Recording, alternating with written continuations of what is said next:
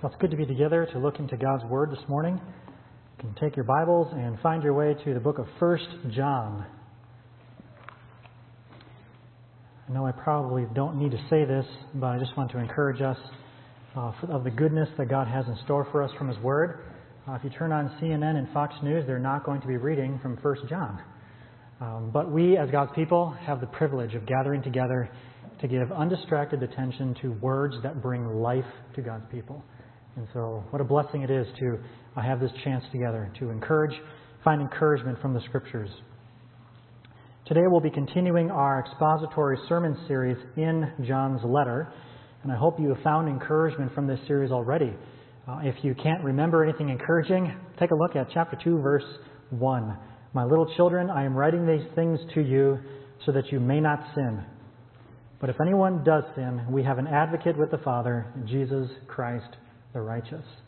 And so this morning, as your heart feels pains of guilt or shame over sinful choices this last week, hear the encouragement, the exhortation, don't sin. But then as you feel that guilt and shame, remember you have an advocate, Christ. And this reminds us of the scattering of purpose statements that the Apostle John has given us in this letter, which lead to that, what we think, that kind of primary purpose statement, which you can find in chapter 5, verse 13, where he says, I write these things to you who believe in the name of the Son of God, and here's the purpose, so that you may know that you have eternal life. This letter of the Apostle John was written so that we could know that we have eternal life. This letter, we find tools that are going to help us sort through the questions and uncertainties that are inevitable for living a life of faith in a sin-cursed world. And so it might be that an issue that was of particular concern in John's day when he was writing this letter was for his readers who had some who called themselves Christians and then had departed from the Christian faith. And you can find that if you look down later in chapter 2, beginning in verse 18 and following, you're going to see phrases where he describes some who went out from us, from the Christian fellowship, but they were not of us. And imagine how that would have been jarring and alarming to the Christian community in that day when those who had called themselves Christians are suddenly now abandoning the Christian faith. It seems likely that these Christians were troubled by those who would call themselves Christians but then live in a way that was disagreeing with the Christian confession. So 1 John presents to us this stark reality that not everyone who calls themselves a Christian is necessarily a Christian. Now, as we begin this passage, I want to pause and make sure that we understand this important truth. Not everyone who calls themselves a Christian is a Christian. And I'm not saying that to make anyone in here suddenly doubt your confession of faith in Christ, nor do I mean to sound arrogant as if I am the sole determiner of somebody who is a Christian or not. I say it because we live in an age that promotes and celebrates a sort of self-determined authority and autonomy. We live in an age where it's commonly thought that we can make something true simply by speaking it, by saying it. We see this in various spheres of our society, whether it's gender identification or sexual identification, where someone can say something, and the spirit of our age requires everyone else to accept that statement as fact, as true. Well, contrary to the spirit of our age, the Christian worldview differs from that. We are not the sole authority that can determine what is true or fact simply by speaking it, simply by what we say. We actually have to submit to a higher authority. And as Steve mentioned this morning, a sovereign authority, the authority of Yahweh God of Christians' faith. And so it seems that the Apostle John wants his readers to understand that just because someone says they're a Christian doesn't mean they're truly a Christian. But then if we can't base everything off of what somebody just says, then how can the people of God evaluate and truly understand for themselves if they have eternal life? John gives his readers some evidences that we're going to see in this text. Some tools that we can help us, some tests, we can call them that, some tests that will help us determine and evaluate if what we say or if what is said is actually true. And really the core principle of this passage, verses 3 through 11, is going to be our focus this morning, is found in verse 3. And by this here it is, know that we have come to know Him. We know that we have come to know Him. This is good news. God has given His church direction and clarity and truth in regards to how can we know that we know Christ. I believe John Stott in his commentary categorizes in this passage these two tests or categories that we can find. By the way, we handed out 2 copies of that at our members meeting last week. So if you took one of those home, you're going to find this in that commentary. These 2 general categories would be: the first test would be a moral test, which is also known as an ethical test, and the second one would be a social test, and that'll be verses 7 through 11. So we're going to use those categories to help us work through this passage and understand it. But before we get to those categories, I believe we need to make sure we understand what John means when he writes about knowing Christ. And I believe he's referring to knowing Christ there because of the verses that precede it. He has just been talking to us about the advocate that we have before God in Jesus Christ. Knowing Christ means to embrace and experience the transforming salvation of God. I know this is nothing groundbreaking new for many in this room, but knowing Christ means to embrace and experience the transforming salvation of God. The first thing we can look at to define this idea of knowing is looking at the other words and phrases that John used. So take a look with me here in chapter 2 and verse 3. We have this phrase, knowing Christ. And then down in verse 5, we have another phrase that describes to be in Him. So John is using these phrases synonymously. Knowing Christ in verse 3 means the same thing as being in Him, in Christ in verse 5. Again, knowing Christ in verse 3 means you are in the love of God is being perfected in you, verse 5. Knowing Christ in verse 3 is the same thing to verse 6, abide in Him. It means the same thing as in verse 9, to be in the light. These are all phrases that John is using to describe that first idea of being in Christ, of knowing Him. And so these descriptions show us that John has a depth in mind. He has this idea of experiencing the knowledge of Christ, not just a surface knowledge, an intellectual knowing. And I say this because there's a lot of different kinds of knowing, right? I mean, you all have experienced this.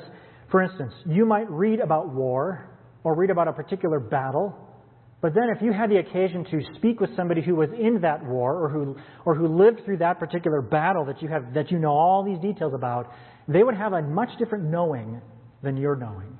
You might be even an expert in the subject matter, so to speak, and know all the details and the data, but there would be a different level, a deeper experience of their knowing than you have because they've lived through it, they experienced it. You can know a lot about skiing or scuba diving or fill in the blank, whatever it is that is your hobby or your interest. But if you've never done that, there's something missing. There's a body of knowledge that is missing, that escapes you, of truly knowing that particular subject until you actually experience it, you do it.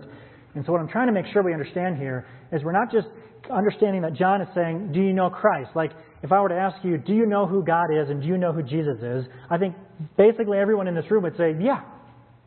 I mean, you're sitting here, right? On a Sunday morning. But John is going after something deeper, not a passive, dry knowing of simply having a lot of information, but an active knowing in that it's a knowledge of experience where you have tasted and seen God's goodness through embracing Him through faith and implementing that faith in day-to-day living. So what kind of knowing or knowledge of God do you have? Are you curious about God? Are you curious about Jesus? Do you think maybe He's a good teacher? He had a lot of kind of amazing things to say. They arrest your attention. You're curious about His turns of phrases, and you'd just kind of like to know more about somebody like that. Well, I'm glad that you're here this morning, because Highlands Baptist Church is going to be obnoxious and constantly teaching you about who God is through Jesus Christ. Friends, what John is writing about here of knowing Christ is not just this intellectual, passive, dry knowledge, but a deep embracing through personal experience. Here's other ways that this has been described in the Scriptures. Have you been given new life in Christ? You can read in John chapter 3. That's different from 1 John, a letter. John chapter 3 would be the Gospel of John, found earlier in your New Testament. And John 3 describes this idea of knowing God through Christ as this idea of having life in Christ.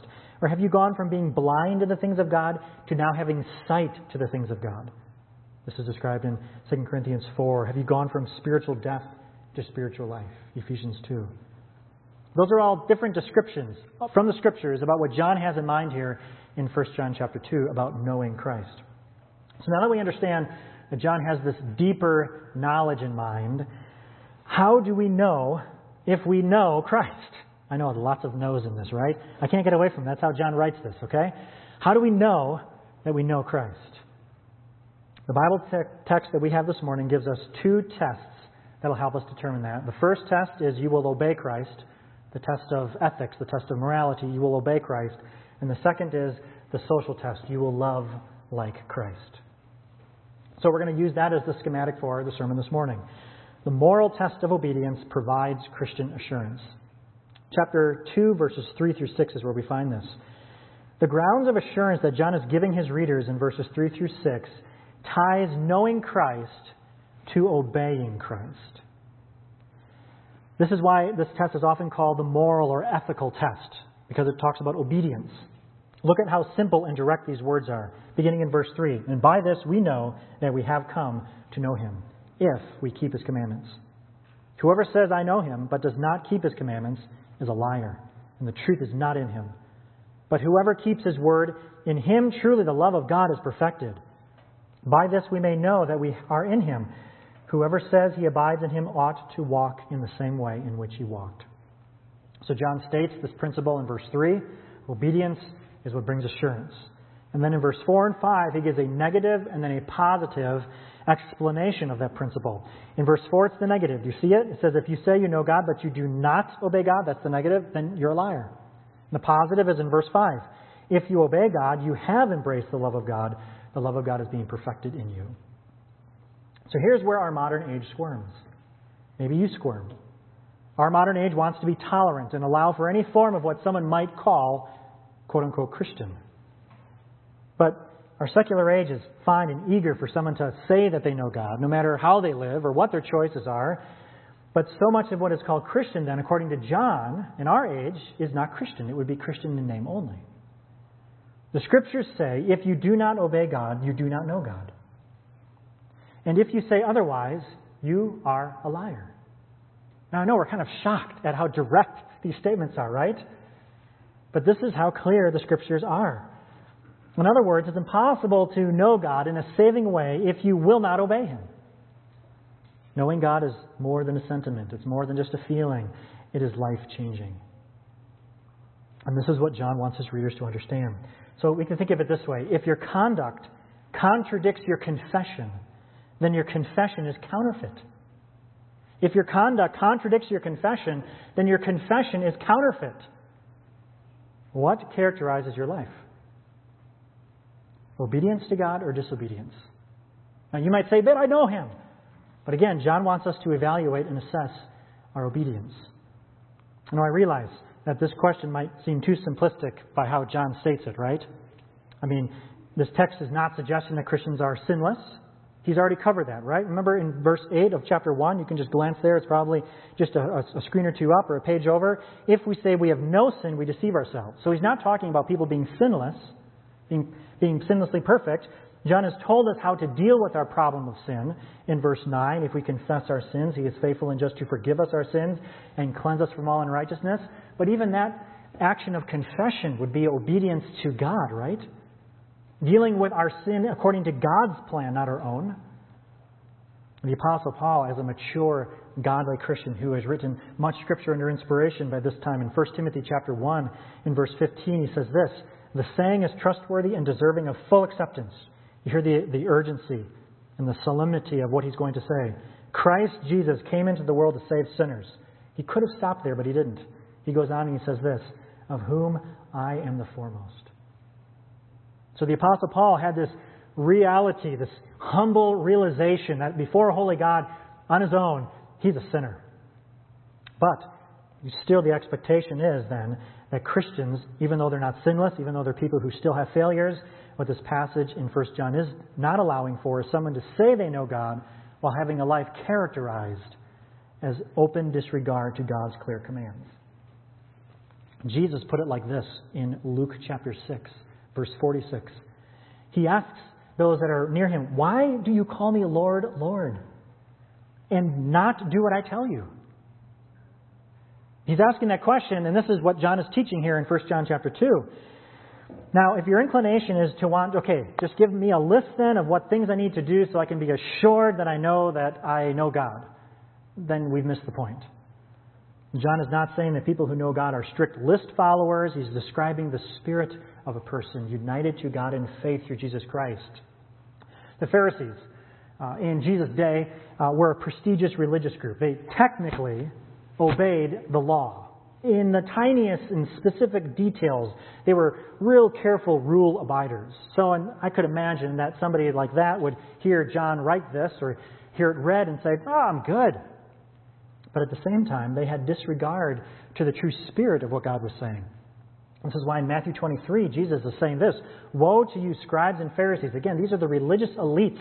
Those are very careful about how they observed the law of God. "You're hypocrites." These are Christ's words. For you tithe mint and dill and cumin and have neglected the weightier matters of the law, justice and mercy and faithfulness. These you ought to have done without neglecting the others. And so John doesn't want us to go into this idea of, well, just give me a real specific list of everything I need to do so then I can be assured. No, what John is pointing to is that obedience to God, you know God, and it flows out of a life of obedience to God, not just in these specific minutiae that He must tell you kind of in a legal contract, but in a heart aligned to God in glad obedience. So the obeying that John writes about here is not something we can reverse engineer. As if the action for us after looking at a passage like this is to be really careful about all the things you're doing now so you can be assured that you actually know God. In Matthew chapter 7, Jesus says this, "Not everyone who says to me, 'Lord, Lord,' will enter the kingdom of heaven." Again, these are just other passages that are saying the same thing that John is writing here in 1 John 2. "Not everyone who says to me, 'Lord, Lord,' will enter the kingdom of heaven, but the one who does the will of my Father who is in heaven."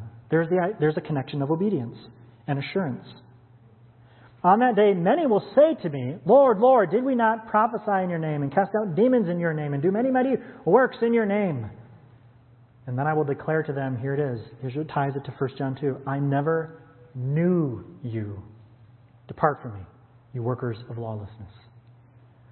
You say, well, that passage is alarming because it says that they're doing all sorts of things. Isn't that obedience? No, they're doing things in the name of God, but it doesn't say that they're obeying God. And friends, we live in an age that would love to do all sorts of things in the name of God and call it okay or Christian, but yet would be in disregard of God's clear, informed will from His Word.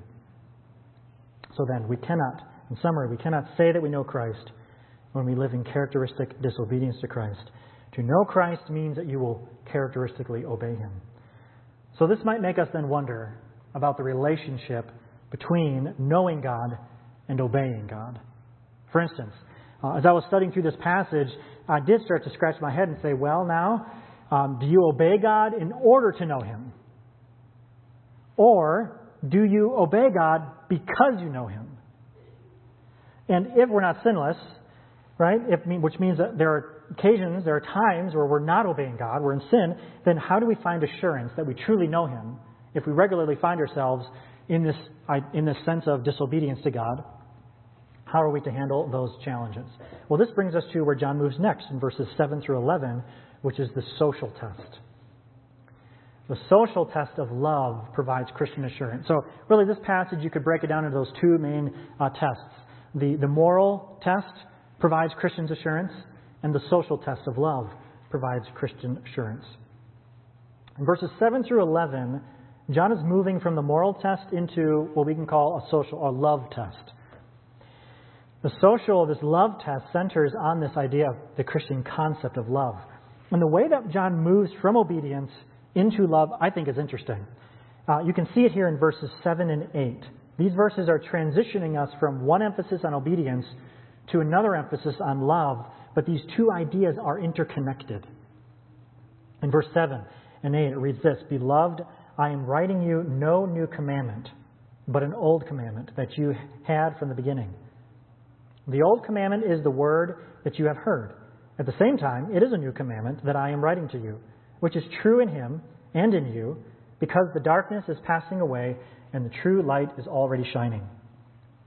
I don't mean to be crass or belittling scriptures, but have you ever read scriptures where it kind of sounds like, Yoda statements? This is one of those passages, even where I was studying, you read this and it's an old commandment, but then you read it and it's a new commandment. And then he starts talking about, at the same time it's new that I'm writing you, which is true in Him and in you. Now we have all these ins, you and Him, and now we have darkness passing away and light shining. What is happening here? John is writing about an old commandment and a new commandment. But it sounds like he's writing about the same commandment. So which commandment is he writing about? We begin to find the answer to that in the last part of verse 6. Look at verse 6, at the end of verse 6. It says, whoever says he abides in him ought to walk in the same way in which Jesus walked. That's the transition from the moral test of walking obedience into the social love test, walking in the same way in which Jesus walked. John uses Jesus as an example of Christian obedience. You know, Jesus never doubted that he knew God. There was never a sense where Jesus doubted the assurance of his reality as Son of God. There was perfect obedience, right? That's a high standard.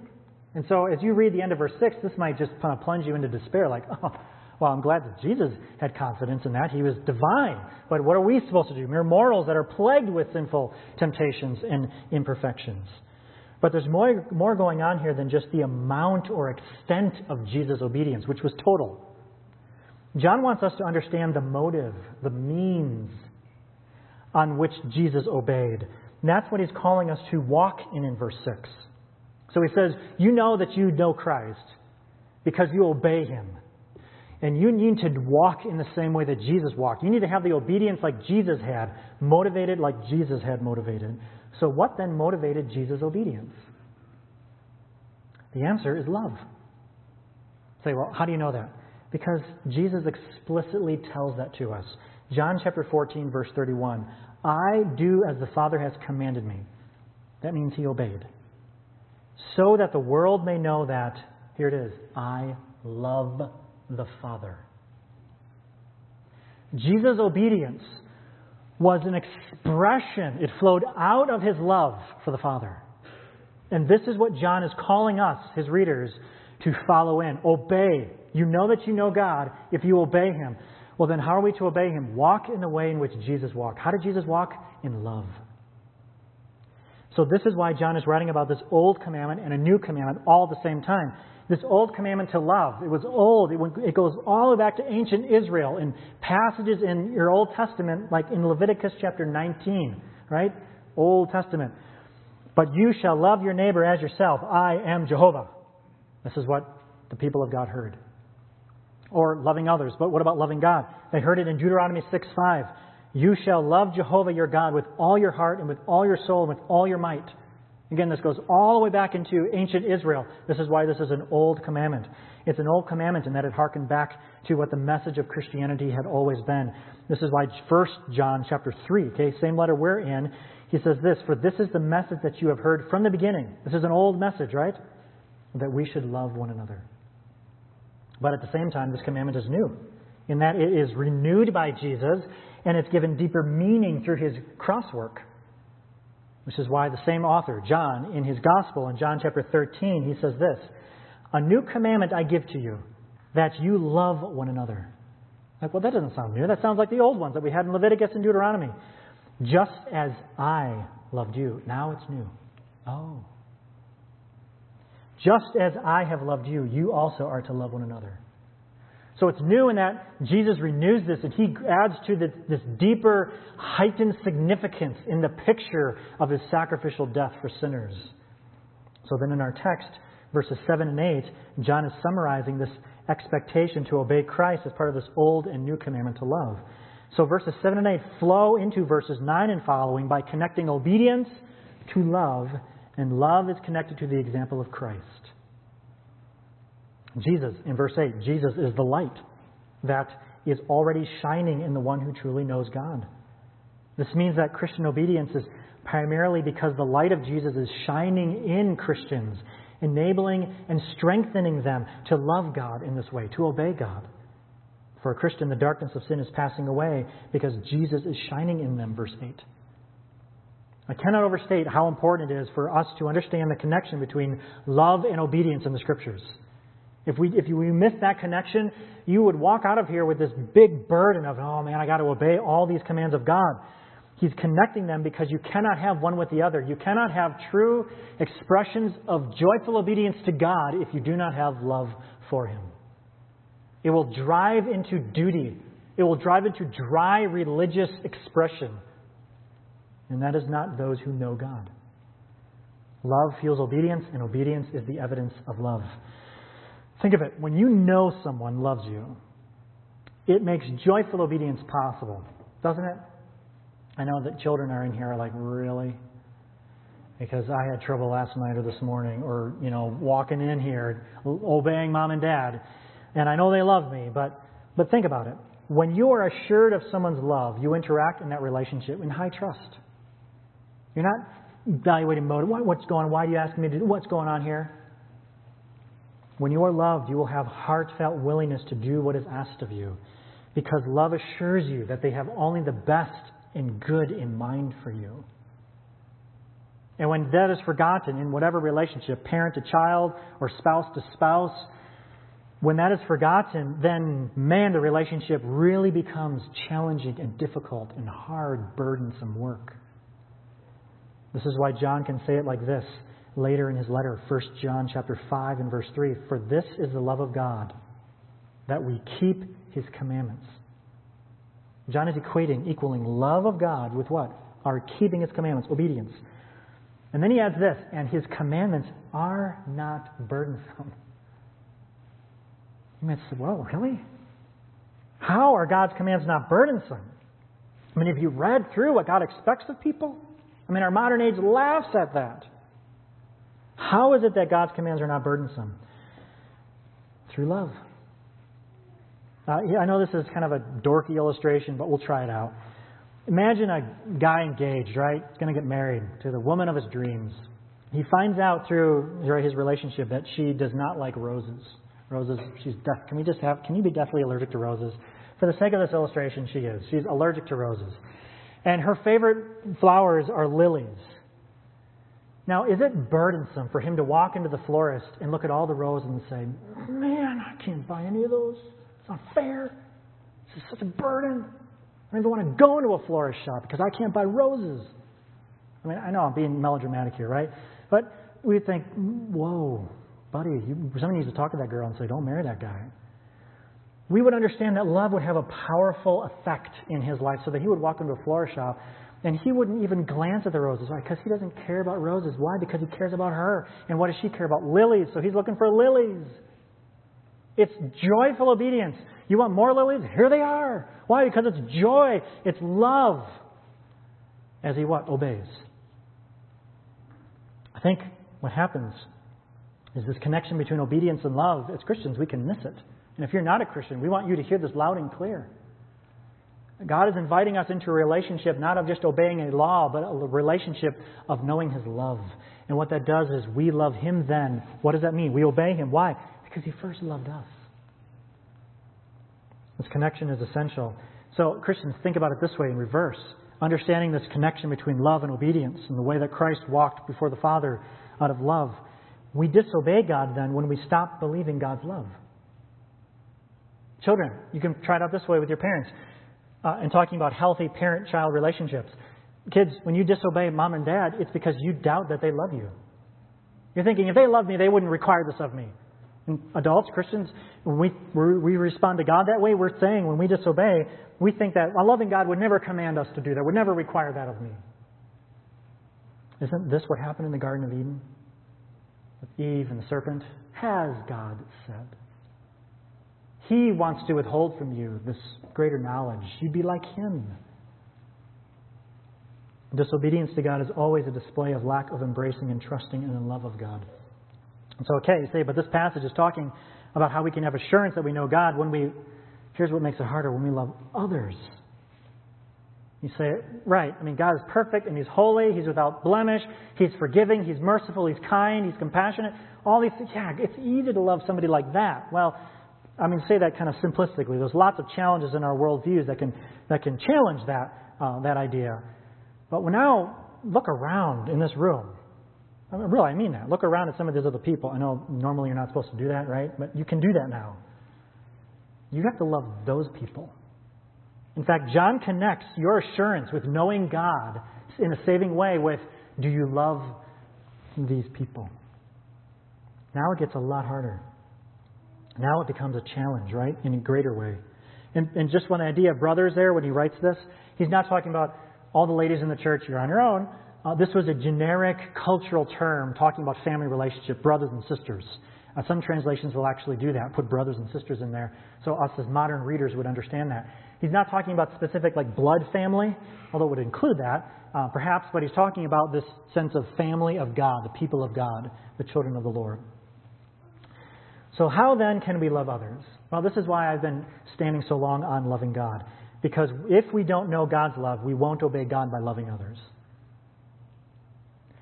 Knowing God's love is the love that we draw from as we obey God in loving others. Because our relationships are going to test love. Verse 9, verse 10, verse 11, if you say you're in the light, but you hate your brother, you're still in darkness. It's just very binary. There isn't any kind of wiggle room there. If you refuse to love your brother and sister in Christ, then the light of God is not in you. Verse 10, the abiding light of Jesus in Christians is the source of a Christian's love. This is why he's talking about this sense of love being perfected. In verse 11, but if you do not love your brother and sister, you're in darkness. You walk in darkness. You're stumbling as if you're blind. So we can summarize the social test in this way. If you say you know Christ, but you do not love other Christians, then you do not know Christ. Loving others is an action of obedience to Christ. And the primary way we obey Christ is to follow His example and love others. We could look at lots of illustrations. We don't have time to do that. One that's very famous is in Luke chapter 10 of the Good Samaritan when he was asked, who is my neighbor? Who do I have to love? I gotta do good to my neighbor. Who was my neighbor? You can read that on your own time and slowly let that sift through the motives in your own heart, the rationalizations of your own heart. But Christians are to be distinctly different from this age and this world because the light of God, Jesus, is abiding in us, which is then why John, in his gospel, it said this way, a new commandment I give to you, that you love one another just as I have loved you. This is walking in the way of Christ. This takes us to the central message of Christianity, the gospel. This good news, right, of a holy God. We sang a song about that this morning, of only a holy God would act like this towards sinners. The central message of Christianity is not become a good person, attend church, do this, do that. You say, well, hang on, you just said that we have confidence in our knowledge of God by obedience. Yes, but remember, obedience and love are connected. The question is, do you know the love of God? I'm not saying, do you know that God is loving? Have you personally experienced the forgiveness and mercy and compassion of God to forgive you? Have you embraced and experienced God in that way? The good news of a holy God acting in love to make a way for sinners to be forgiven and reconciled back into right relationship with Him, that's the central message of Christianity. That's why we sing all the time together on Sundays. If you're not a Christian, I wonder if you thought you've known God because you've had some ideas, some knowledge, some surface, this, that. But would you turn from your love affair with sin and turn away from living life according to your own way and embrace Jesus? Enter into a relationship of love with Him so that now He is your Lord. You're trusting Him with the sovereignty of your life. You're relinquishing your authority over your life and graciously giving it to a God who has offered Himself to you through a resurrected Christ for eternal enjoyment. To all the Christians here, the aim of this passage is for us to walk out with biblical assurance that we know God, we know Christ. This is meant to be an encouragement for Christians, not something where you're like, oh man, I don't know, what am I supposed to do? Now, it certainly can have that effect. But friends, I want you to understand that God, in every Christian, is the Spirit of God, and it's going to flow out of you what? The fruit of the Spirit, which is going to be what? Love, joy, peace, long-suffering. All of that looks like something in relationships. It looks like obeying God. So then for Christians, really this should be an encouragement for us to remember all that God has called us to live in accord with, the gospel. Which means as a church family, how are we to live this out? Well, there's probably specific individual ways that can come to mind.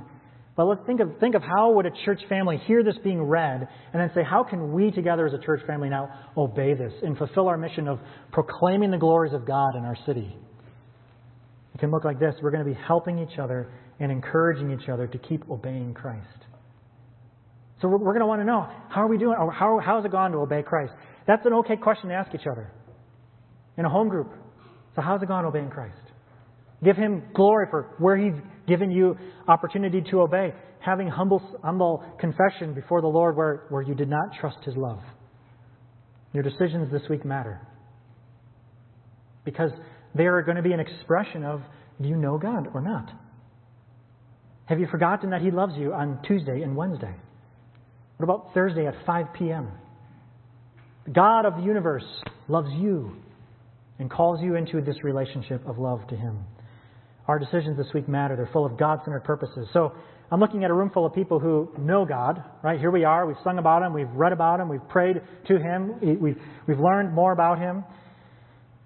And there's a room full of amazing potential for us to truly love in spectacular ways that can, and I think it's happening, but even more so in the days to come. I think there's going to be plenty of opportunity for us as a church family to obey Christ and loving others. We're living through weird days of pandemic. No shortage of opportunity to be arguing with each other. We're living through days of an election. And I'm not saying that there's a room for good debate and dialogue. There is. But Christians, let's remember this. We know that we know Him. How? When we obey Him and we walk in the way that He walked. What is that? We love. I'm confident that this church family will obey Christ and love others.